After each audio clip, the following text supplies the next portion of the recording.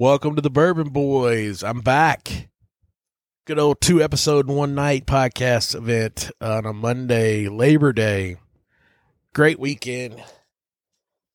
Didn't do shit. But for the second podcast, we're doing a mailbag. First question from the Speakeasy, Wisconsin, from Troy Mancusi. Is the market oversaturated with private barrel picks? I think we've covered this a couple times. Is the bourbon hobby finally losing steam? Is bourbon hunting all but dead?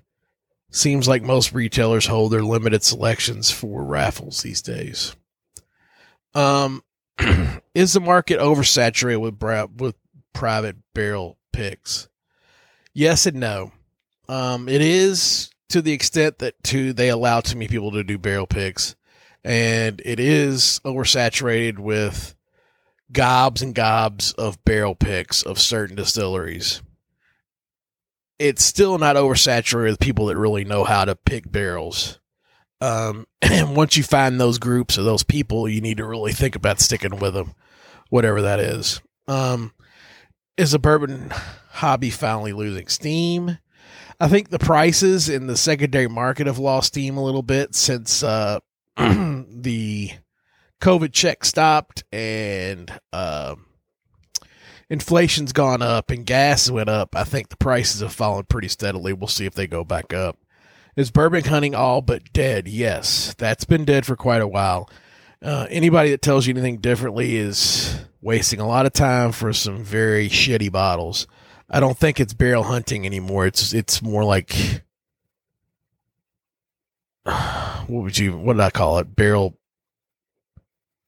picking or barrel selecting, or what is it? It's not barrel hunting. I came up with a clever thing. I forgot it now. It must not have been that clever. What is MGP and how does it differ from Ross and Squibb? Nace of Sviz overpaid marketing department. Joel Sidell says, what's your favorite flavor in bourbon and why is it smooth? I like fruit forward bourbons. Always have, always will. Now we're moved on to the Mythical group to see what their mailbag is. Worst and other worst Janesville Barrel Society picks. I'm not going there. Who's holding the 10? Okay, well, not going there either. Who's holding the 10-year-old, the 10 to 12-year-old barrel picks? So in MGP posts, we got quite a few responses. Ross Friedman says, what's a 5K MGP bottle of bourbon look like? Is it 4K? Is it 4-gate 14-year-old blended really worth $1,500? Do shitty metals make bourbon inside taste better, even if it's only 4 years old? So, first of all, the 5K bottle, there isn't one. As far as the 4-gate 14-year-old blended, it was a big topic of conversation on the Facebook pages because somebody paid $15 for it. It's a 3-barrel blend of MGP that was hazmat, and it was 14 years old. And I've had it. I've tasted it. And I don't know if I'd pay $15 for it, but I can understand the hype. It was very good. It's one of the best things I've ever had from a blended or a batch situation. And that's tough for me because I don't generally like the batch stuff because I think it takes away from the overall. But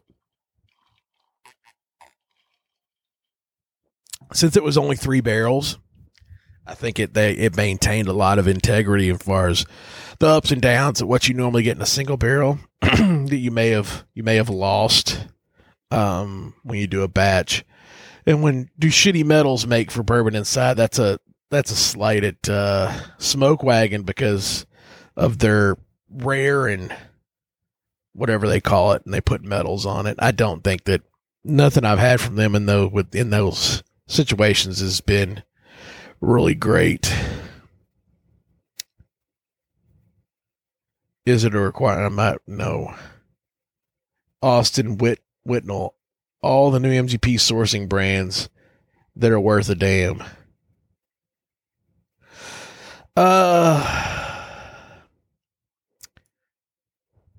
Who do I think is good right now when it comes to sourcing MGP? Backbone or Bone Snapper.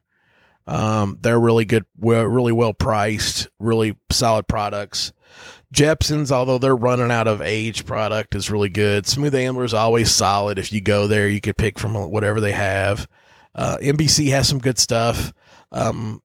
They tend to be more overpriced in my opinion, but they still have good stuff, and it's worth the juice is worth the squeeze in most instances when it comes to NBC, in my opinion. Smoke Wagon's not doing picks anymore.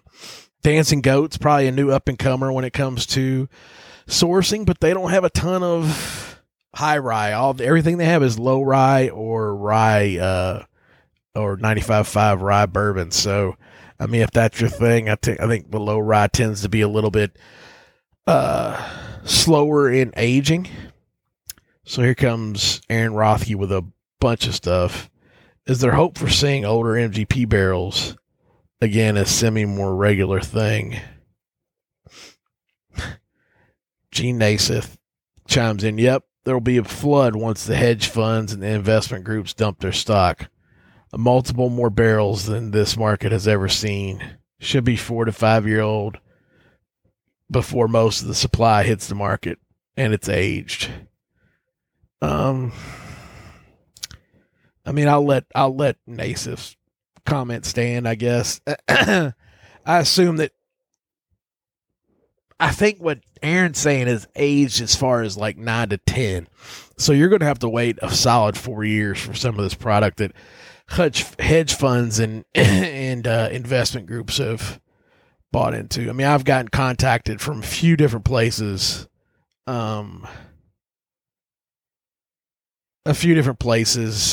that investment groups like that have barrels, but you got to have them sent to an NDP to have them bottled.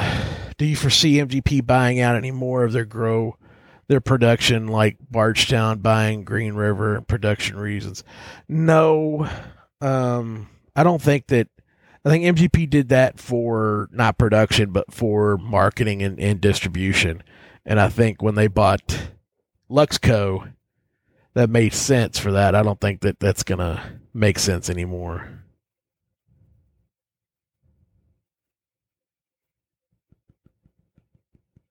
Okay, Ross Friedman.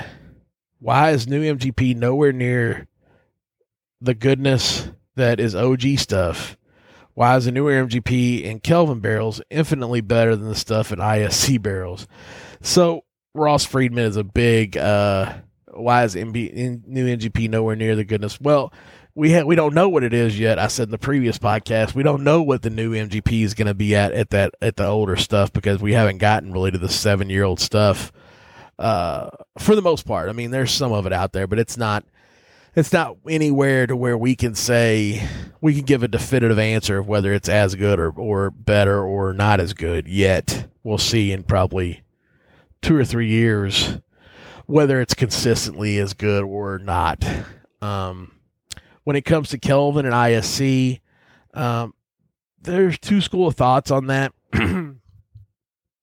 There are a lot of Kelvin barrels that NBC got that were very oaky, and that leads it to be a little bit better at a younger age if you get a little more oak in it. For whatever reason, if they were stored at a place that was hotter or whatever have you, NBC has some barrels that are a little bit darker, and they've all been Kelvin barrels. So that could be that the Kelvin's letting loose at a younger age. Maybe ISC's taking a little longer to age.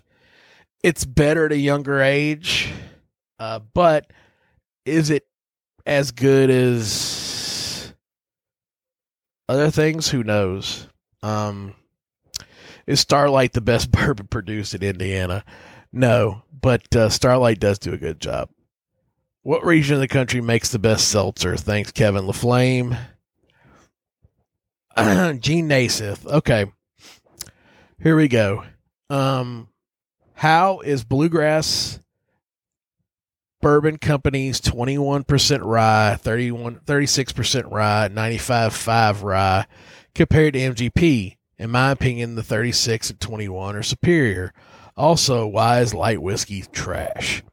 So, Gene has been on the podcast before. Gene runs Cat's Eye and Optanium. He runs Optanium through Cat's Eye. And he's a big proponent of light whiskey. And Gene and I, first of all, to his first question, Bluegrass is doing a very good job. I've had a lot of their product, and it does compare to MGP. Man, it's the same mash bill. So, I mean, you can't really go wrong with it. And it's just being aged in Kentucky instead of Indiana. Is it superior? Age to age, I guess we'll find out soon, because they'll both be a similar age, and we'll be able to compare them. I do think that BBC is doing a good job, and I do think that they have some solid products. I just picked a 95.5 rye from Wilderness Trail. Well, it's not, quote unquote, it's not from Wilderness Trail, but it was sourced from someplace in Kentucky by Rare Character, and it's a Kentucky rye 95.5. So, and I thought it was excellent at 6 years old. So, the mash bill can be replicated. It can be done. It can be done better. It can be done as well. Who's better at what? I don't know. We don't know yet, because you don't really have the full picture. What you have is some younger BBC that you think is great. I could find you some young MGP that's great. It's like you're comparing apples and oranges. But when we get to his question as far as light whiskey is trash, I've personally never said light whiskey is trash. Do I like it? Sometimes. I think it has its place. I don't think it's the next coming of Pappy Van Winkle or whatever giant thing that Gene thinks it is. And I think Gene has a little bit of a chip on his shoulder because he put Canadian whiskey on a lot of his stuff. I don't know if he's doing it to hide that it's light whiskey, or if he's just doing it because it's coming from Canada, so he's putting Canadian whiskey on it. Whatever. So I posted on the post that it's light whiskey, so people know, just to be transparent. I think Gene has done a fabulous job of marketing his products, and he is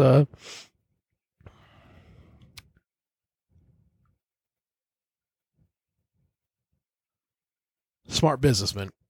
I'll leave it at that. Drinking vessels at Blay. And a 6 of all. I do like Glencairns. I don't like the Willet glass with the tall skinny, and then it gets a little thin fat at the bottom, and I don't like those glasses.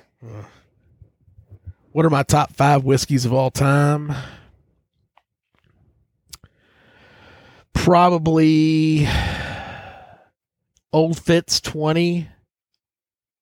When I had that, Mythical Smooth Ambler, BHG Original Smooth Ambler, Ricky Bobby OKI, and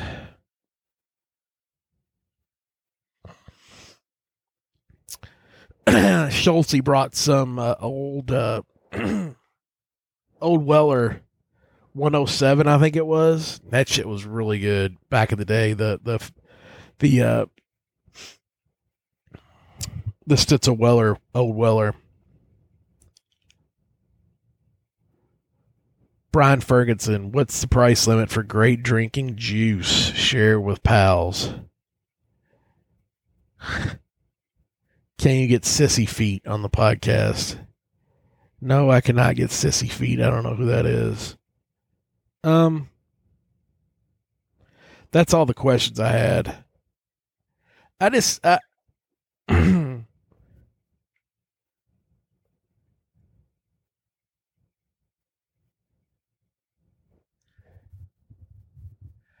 want to say that whiskey is supposed to be fun. And I think we've gotten to the point, sort of, in Whiskey Pages, and I've been there myself, where we're old heads, where we think that the new generation, we think that this costs too much and that costs too much because we don't want to see it cost that much. And we all need to just take a step back and remember that it is these people's money. And even I've had a problem with NBC and 5-year-old whiskey and the people that sell it for $100. And that's not even a secondary. That's just a it's a tough road to hoe. And it, generally speaking, doesn't amount to much. And I've been down it, and there's no reason to even go that direction because it's not going to have any kind of positive outcome for anybody. So my advice is just suck it up and move on, man. Until next time, enjoy your pours and enjoy your family.